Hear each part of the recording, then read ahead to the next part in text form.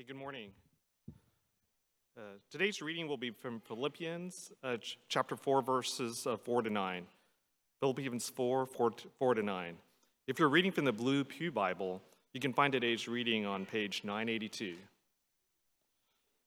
Once again, today's reading will be from Philippians 4 through 9. If you're reading from the Blue Pew Bible, you can find today's reading on page 982. Please rise for the reading of God's holy and inerrant word. Philippians 4 through 9. Rejoice in the Lord always. Again, I will say rejoice. Let your reasonableness be known to everyone. The Lord is at hand.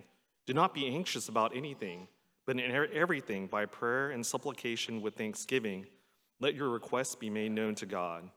And the peace of God, which surpasses all understanding, will guard your hearts and your minds in Christ Jesus. Finally, brothers, whatever is true, whatever is honorable, whatever is just, whatever is pure, whatever is lovely, whatever is commendable, if there is any excellence, if there's anything worthy of praise, think about these things. What you've learned and received and heard and seen in me, practice these things, and the God of peace will be with you. This is the word of the Lord. Please be seated.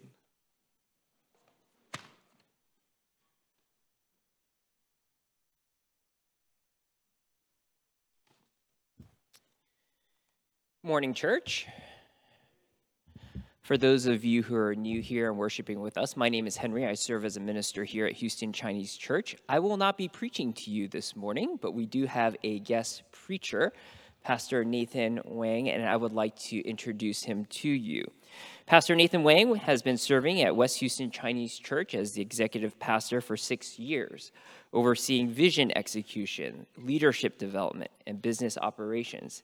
Having first received the call to ministry while at Texas A&M, very good, he journeyed with his parents in accepting and discerning the call to ministry by first getting his master's in public health, then working as an infectious disease epidemiologist, which is fitting in this season, while completing his THM at Dallas Theological Seminary's Houston Extension campus. He is married to Hannah, is a proud dad of Ada and Micah, who is starting second and kinder this week. And I like to just add an extra word that I enjoyed our time together as we traveled to Austin, just getting to know your story and how you were called to ministry. And if you ever have a chance to hear that story, I'm sure that it will be an encouragement to you. Let's give Pastor Nathan Wang a warm HCC welcome as he preaches God's word to us.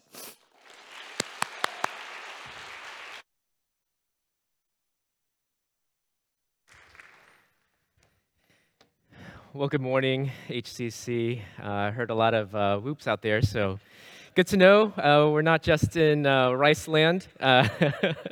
So it's a joy and it's a privilege to be here. I was just reminiscing with Wilson just earlier this morning. We used to play, I remember our times post-college of playing football in the Med Center, basketball near Rice Village on Saturdays before we got married, had kids now, and this was over 10 plus years. And just to see the faithfulness, the perseverance of many of those men continue to serve in ministry today, it's just been a huge encouragement. And I just want to say a note. I know you know this, church, but you guys have a great community here. You have a great pastoral team. I've had the privilege of being able to serve alongside with Pastor Jason, Henry, Stan, and just to see the camaraderie, the brotherhood, the partnership that we have together as churches to reach this city with the gospel. It's been such a blessing to be a witness to that. So let's go to the Lord in prayer as we prepare to hear from his word.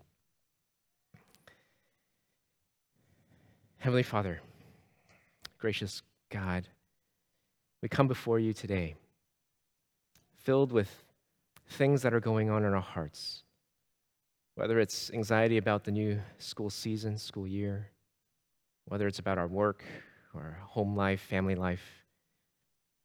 God, we come to you this morning in this time and in this space, surrendering all of that to you. We ask that your Spirit would fill our hearts this morning as we hear your word. And Lord, that you would do the work that only you can do to transform our hearts and our lives for your glory and for our joy.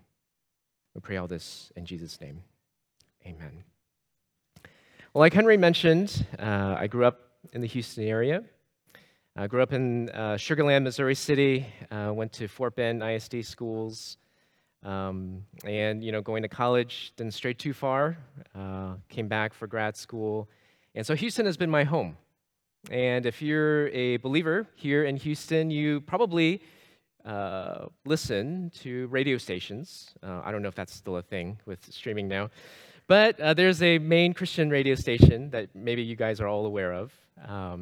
I grew up listening to KHCB, which is the old school sermon preaching. That's sermons all the time. But KSBJ, that's the worship radio station, the Christian radio station here.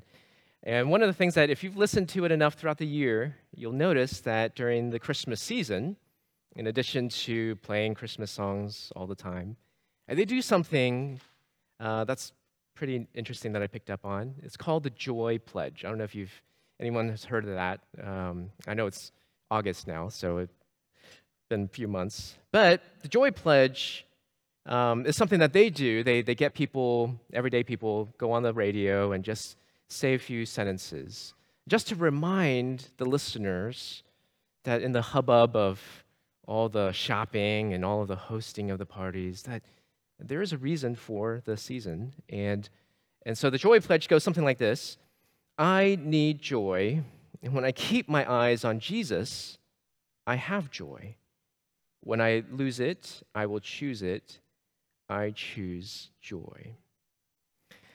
And so when I was thinking about this passage this morning, that came to mind, the choice, the decision to choose joy. Joy isn't something that, it is something that we can actively pursue. There's something about this reminder that as believers in Jesus Christ, that we are no longer bound to our sinful ways, but that through the Holy Spirit we can choose that which is good. Instead of allowing external circumstances and the actions of others to dictate our emotions and decisions, we can and must choose joy. As Paul nears the end of the letter to the Philippians in the passage we just read together, Paul is reminding the church of the importance of choosing joy in the Christian life, especially because it has the power to transform three areas of our lives: our testimonies, our trials, and our time.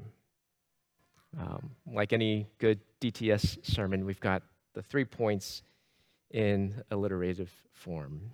In our passage today, we'll see a grammatical structure repeated 3 times. An internal command, followed by an external command, followed by a promise. In other words, in 3 separate instances, Paul commands us to do something in our inner life that's followed by a command to visibly demonstrate that in our external life, followed by a promise. So first, let's take a look at the transforming power of joy in our testimonies. Now, despite being persecuted and unfairly imprisoned, Paul remained joyful. And he wanted the church in Philippi and the church today to know how joy has the power to transform our testimonies. Now, this is why Paul repeats the command in verse 4 to rejoice in the Lord always. Again, I say, rejoice. And this is Paul's first command for our inner life. The decision to choose joy, to rejoice, is one that we must first make in our hearts and in our minds.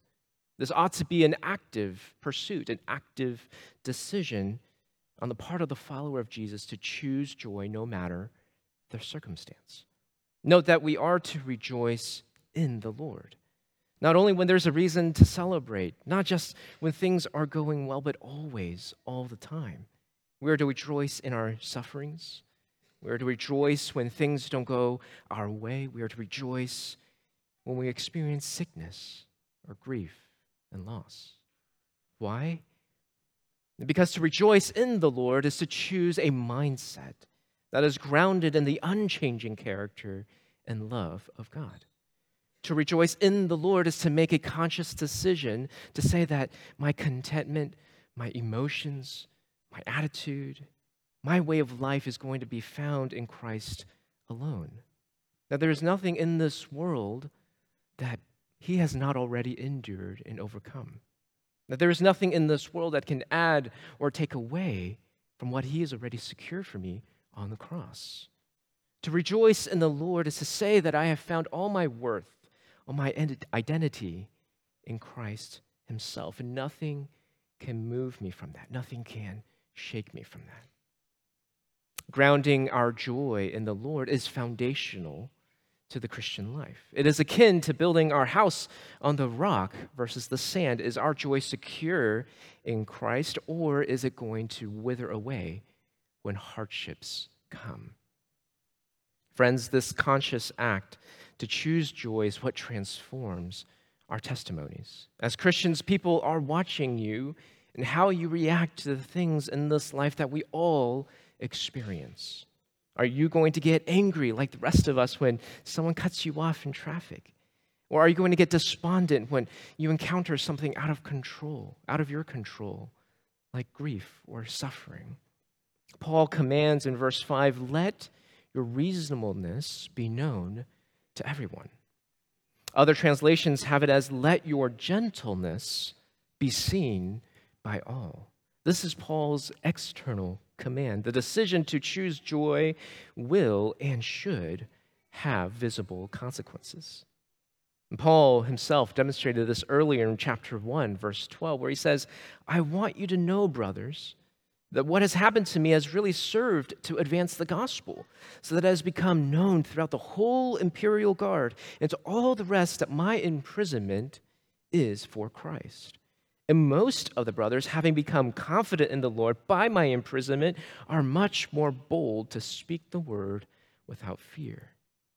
Paul chose to rejoice in the Lord in all circumstances, so that even in his imprisonment, instead of being bitter or frustrated or angry, he saw it as an opportunity for the gospel to advance. And this not only resulted in Christ being proclaimed, it also strengthened the faith of the other brothers because everyone is watching. Now, how was Paul able to do that? Well, he had in mind the promise of Christ's imminent return. Paul ends verse 5 by saying, the Lord is at hand.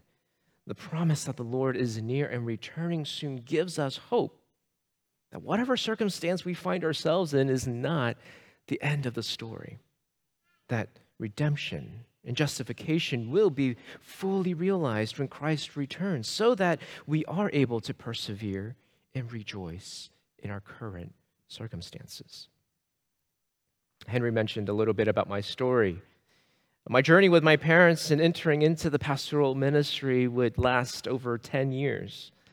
As a pre-med, biomedical sciences major, my goal going into college, or rather my parents' goal, was for me to go to med school, become a doctor, and then I could do anything I wanted. But as I grew in my faith in college, I began to sense the Lord calling me into pastoral ministry. As my devotion to Christ grew and my involvement in the church and InterVarsity increased, it seemed to create more and more tension, more and more arguments between us, to the point where there was a season in which we didn't even talk. It was very hard for me in that time because I was convinced that I was to join Ivy staff after graduating, and I couldn't understand why my parents, who were Christians, super involved at church, couldn't support me in that. Until God made it clear one day that I had placed my joy in the prospect of serving in ministry. My joy in all the fun that I had in college ministry, instead of placing my joy in Him and His plans for me, which was to take the long road of walking with my parents through that process instead of burning that bridge that would have happened. So when they saw me year after year, persevere in experiencing joy in the Lord, and pursuing being equipped and trained in ministry while working full time, they couldn't deny that this is what the Lord had planned for me, and that the Lord was the one calling me into this. You see, we've all seen the power of Christian testimonies, haven't we?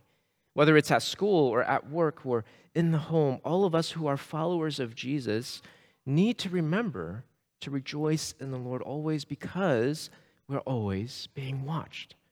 Those of us with young kids know they're always watching us, imitating us, even sometimes, often, the things that we don't want them to imitate. Whether it's our youth or our coworkers or our classmates, even our parents, they're all watching how we will respond to the everyday things in this life and whether your faith in Christ makes a difference or not. Joy has the power to transform our testimonies, but not only that, we can also see the transforming power of joy in our trials.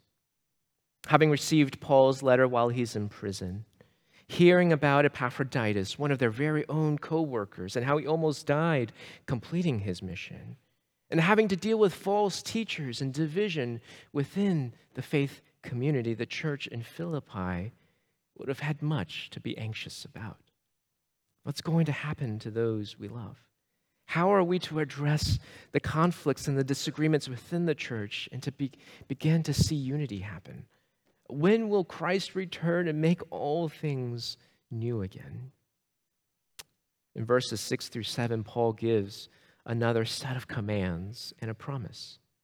He begins again by addressing the mind. Do not be anxious about anything. Now, if you're someone who just naturally worries and is anxious about everything, telling you to not worry and to stop worrying isn't going to be super helpful. We can't help it, even if we know that there's nothing good that comes when we worry. Just as Jesus said in Luke 12, 25 to 26, and which of you, by being anxious, can add a single hour to his span of life? If then you are not able to do a small thing as that, why are you anxious about the rest? In addressing our minds, Paul is telling us that our minds and our thoughts should be focused on rejoicing in who God is instead of being anxious about the world around us. We're to choose joy instead of choosing worry. Why? Because Jesus finishes that thought in Luke 12. Consider the lilies, how they grow. They neither toil nor spin. Yet I tell you, even Solomon in all his glory was not arrayed like one of these. But if God so clothes the grass, which is alive in the field today and tomorrow is thrown into the oven, how much more will he clothe you, O you of little faith? And do not seek what you are to eat and what you are to drink, nor be worried. For all the nations of the world seek after these things, and your Father knows that you need them. Instead, seek his kingdom, and these things will be added to you. We're to choose joy and satisfaction and contentment in God our Father, because he is the one who loves us unconditionally. He is the one who knows our needs before we even know them. And he is the one who will provide. This is why Paul sees this command to not be anxious lived out, expressed in let your requests be made known to God. The way we demonstrate our obedience to the command to not be anxious is to pray. Paul uses 4 different words for prayer here: prayer, supplication, thanksgiving, requests, to emphasize the importance of going to God in prayer. But really, the foundation is this: we are to make our requests known to God. There is something about physically expressing the things in our heart to God that Paul wants them to experience, whether it's through praying out loud, sharing it within our small group, writing in our prayer journal. Simply just thinking it in our head doesn't cut it. Too often we hold so many thoughts in our head that we become distracted. A grocery list here, a to-do list there, things, conversations, and meeting people. You're trying to note, people's names and all of the things. This is why I need to write things down when people talk to me. Otherwise, I'll end up forgetting it. I mean, is it possible to just go to God in our thoughts? Does God hear you if you think your prayers? Of course, he does. But here, Paul is emphasizing the fact that we are to make it known to God. In the same way that we are to make our gentleness, our reasonableness known to everyone. There ought to be a visible expression of an internal heart decision. Why? Because it's less about whether God receives our prayers, he does, but more of us actually letting go and giving over control over the things in the world that are causing us to be anxious. When we pray out loud, when we write in our journals, we can only do so one thing at a time. We can only write one word, one sentence at a time. And so physically doing that helps us to release those things to God. Why is it important that we go to God in prayer first as opposed to when we've run out of options? It's because when we do that, when we actively choose to rejoice in the Lord instead of being anxious, when we let go of our tendencies to worry and bring those requests to God, he promises his peace. This phrase, the peace of God. Interestingly, this is the only time we see this phrase in the New Testament.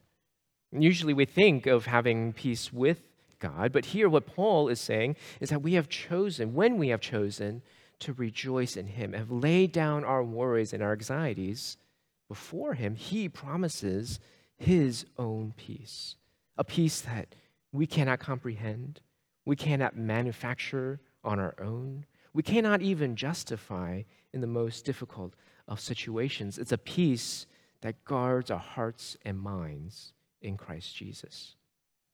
What does it mean that the peace of God can guard our hearts and minds? The word choice here has the meaning of protecting or keeping. So we can understand that the promise is that the peace of God protects our minds and our hearts from falling into anxiety and worry when we go to him in prayer and choose to rejoice and find contentment in him.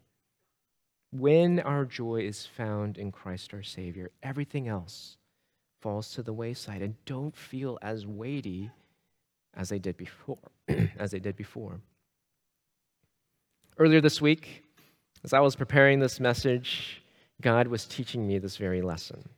You see, there are some preachers who can prepare their message wherever they're at, whatever time they're given. 15 minutes there, let me work on it. 30 minutes, we're in the drive-through, I'm gonna still, keep hitting at it. Me, I need chunks of time. I need no distractions. I need the audio pads, in the background, inspirational music to kind of get me in the mood to write. And typically Mondays, being my day off, that's the day that I get most of my work done. But this past Monday, being the last week before school starts, the kids were with me. I was waiting on an appliance repairman to come, and I was looking at my schedule this week, and I was just like, where am I going to find the time to get this message written? Now, there are some days when the kids, they can play for hours. This is one of the benefits of the pandemic when they were forced to play with one another. They could play for hours on their own at home, and I can get some quiet time to myself, but not this Monday. They got bored early. They wanted to go somewhere and do something, but we had to stay home because the repairman was like, it's a 6-hour window that, I can get there. It's just making me wait. So I tried negotiating with the kids. Okay, I'll give you extra snacks if you just give me 1 hour to work. Or let's go to the grandparents' house. We go there already, but they had nothing of it. And I found myself grumbling. I found myself complaining. And, the power of the word, when you're reading it, and it's like, oh man, what's gotten into me? What's going on? What's going on in my heart? It's the last week before school starts. There's a reason why my kids want to be at home with me on Monday, and I'm grumbling about not being able to work on my Sabbath. There's a lot of things that were just, not in alignment there. How am I rejoicing in the Lord in that moment? What kind of example am I setting for my kids? I had to let go of what I thought I needed to happen and to trust God that He will give me enough for me to steward the gifts that He's given me. That my priority that day was to enjoy my kids, was to trust that God will give me the time needed to do what He has called me to do, and that would give me peace to no longer worry about the result. Friends, there are some of you who may be struggling with much deeper pain and suffering and are in a place where it is difficult. It is difficult to choose joy. There are others of us where we are struggling with not feeling motivated to do anything, where we're just allowing our lives to go by without any effort or feeling of purpose. And the honest truth is that we will all go through different seasons where it may be easier for us to choose joy, or it may be more difficult for us to choose joy.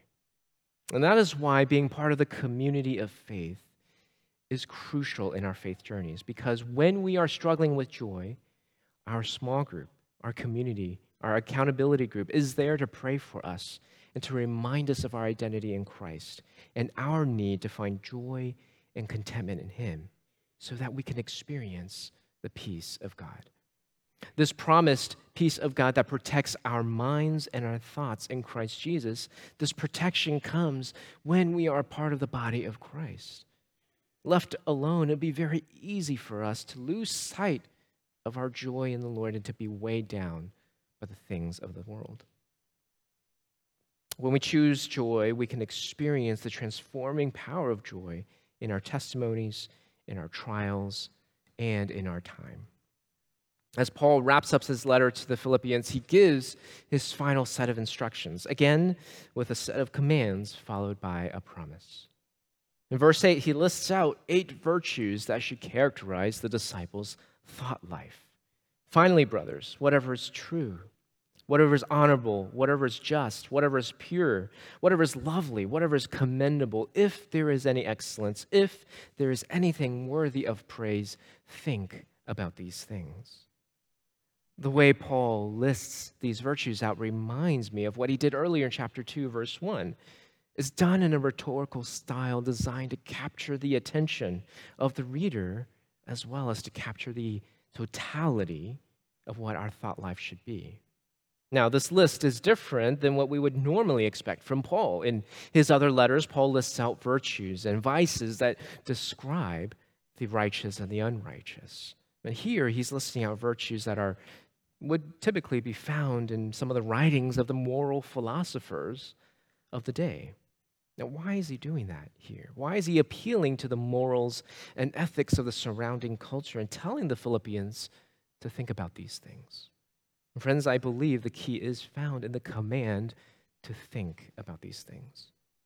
Paul chooses an unexpected word here that has the nuance of to take into account, to dwell on. So what Paul is getting at is that we are to proactively take the things of this world that fits these virtues, the things that are praiseworthy, excellent, etc., and render them, attribute them, see them as coming from God.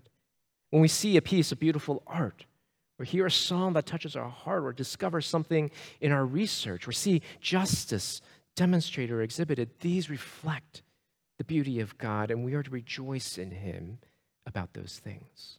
In other words, we are to spend our time, our thought life, dwelling on the things that cause us to rejoice and see them as coming from God. Now, this list can be a helpful diagnostic for us when we think about how we spend our time. Are we stewarding our time in a way that reflects our joy in Him?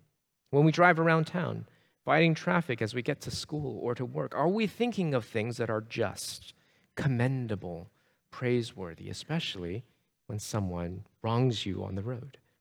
When we scroll through our social media on our devices, are we thinking and looking at things that are pure, lovely, and true? When we sit around the dinner tables or in our small groups this week, asking our friends, our family members, how they're doing, are we asking each other, what have you seen recently that is excellent or honorable?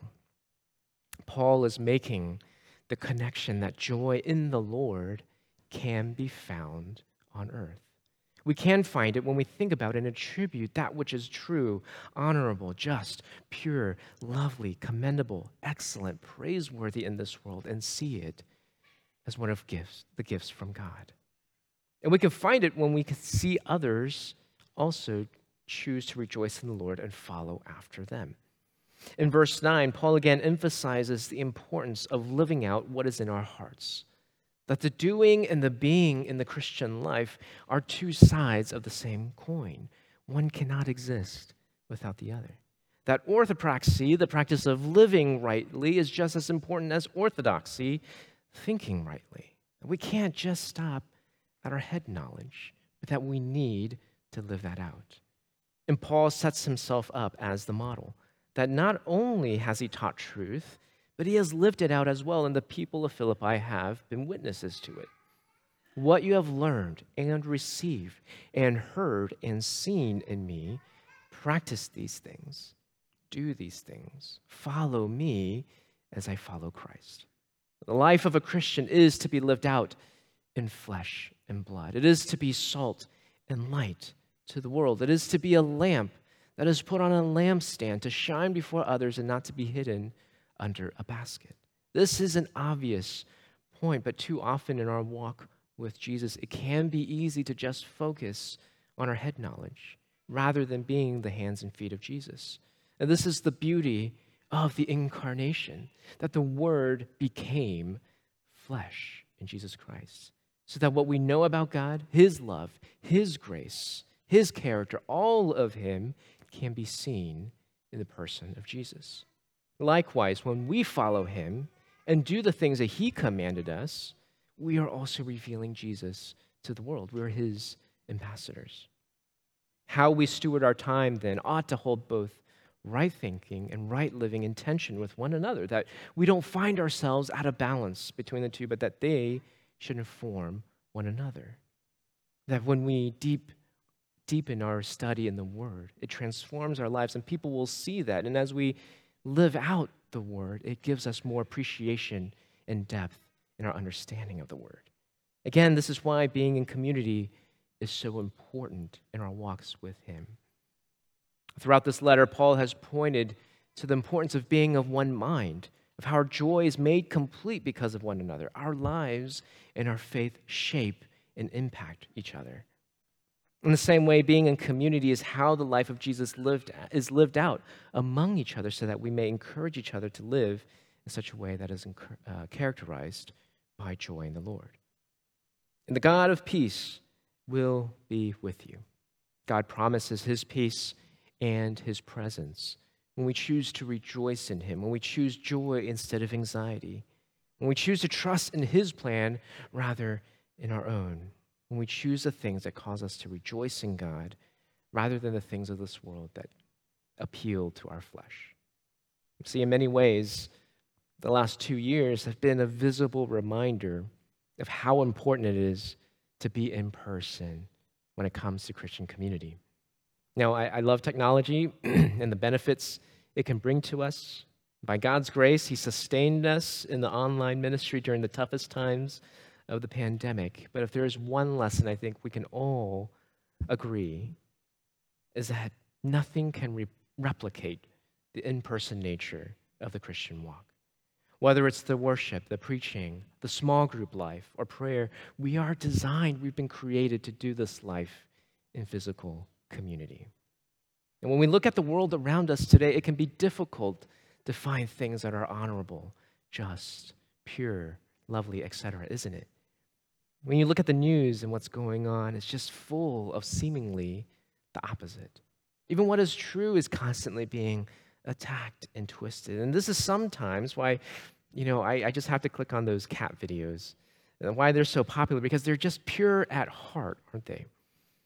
We've seen the impact of when we don't think of these things that Paul listed out in verse 8, when our minds are full of fear, paranoia, anxiety, suspicion, distrust, and anger. We see the impact being that the country and our communities are being pulled apart. Relationships between friends and families strained. And if we are honest with ourselves, it's because All of us have, in one sense or another, misplaced our joy. We try to find our joy in other people, in other relationships, in politics, in the tribes that we can identify with or feel accepted in. Even the pursuit of joy and pleasure itself, we will fail to receive the peace that comes when we can only find our joy in the Lord. Consider how you're stewarding your time. Are you taking the time to consider how your faith is impacting our brothers and sisters? Are you making time to invest in others' faith journeys, to be disciple, to disciple someone else, to safeguard what we are thinking about and looking at so that we are placing our joy in the Lord and not in anyone or anything else? Church, rejoice in the Lord always. Again, I say rejoice. Wherever you find yourself today, whether it's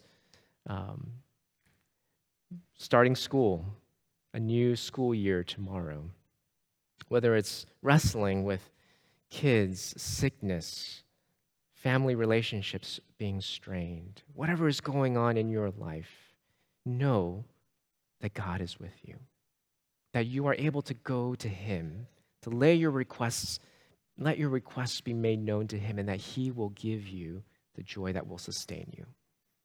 As a prophet, Habakkuk declares in Habakkuk 3:17 through 18, though the fig tree should not blossom, nor fruit be on the vines, the produce of the olive fail, the fields yield no food, the flock be cut off from the fold, and there be no herd in the stalls, yet I will rejoice in the Lord.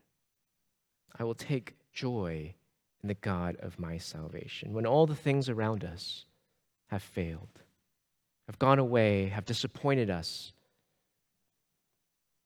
are no longer able to be trusted, are broken, may our joy be found in the Lord, a joy that transforms our testimonies, our trials, and our time. Let us go to Him in prayer.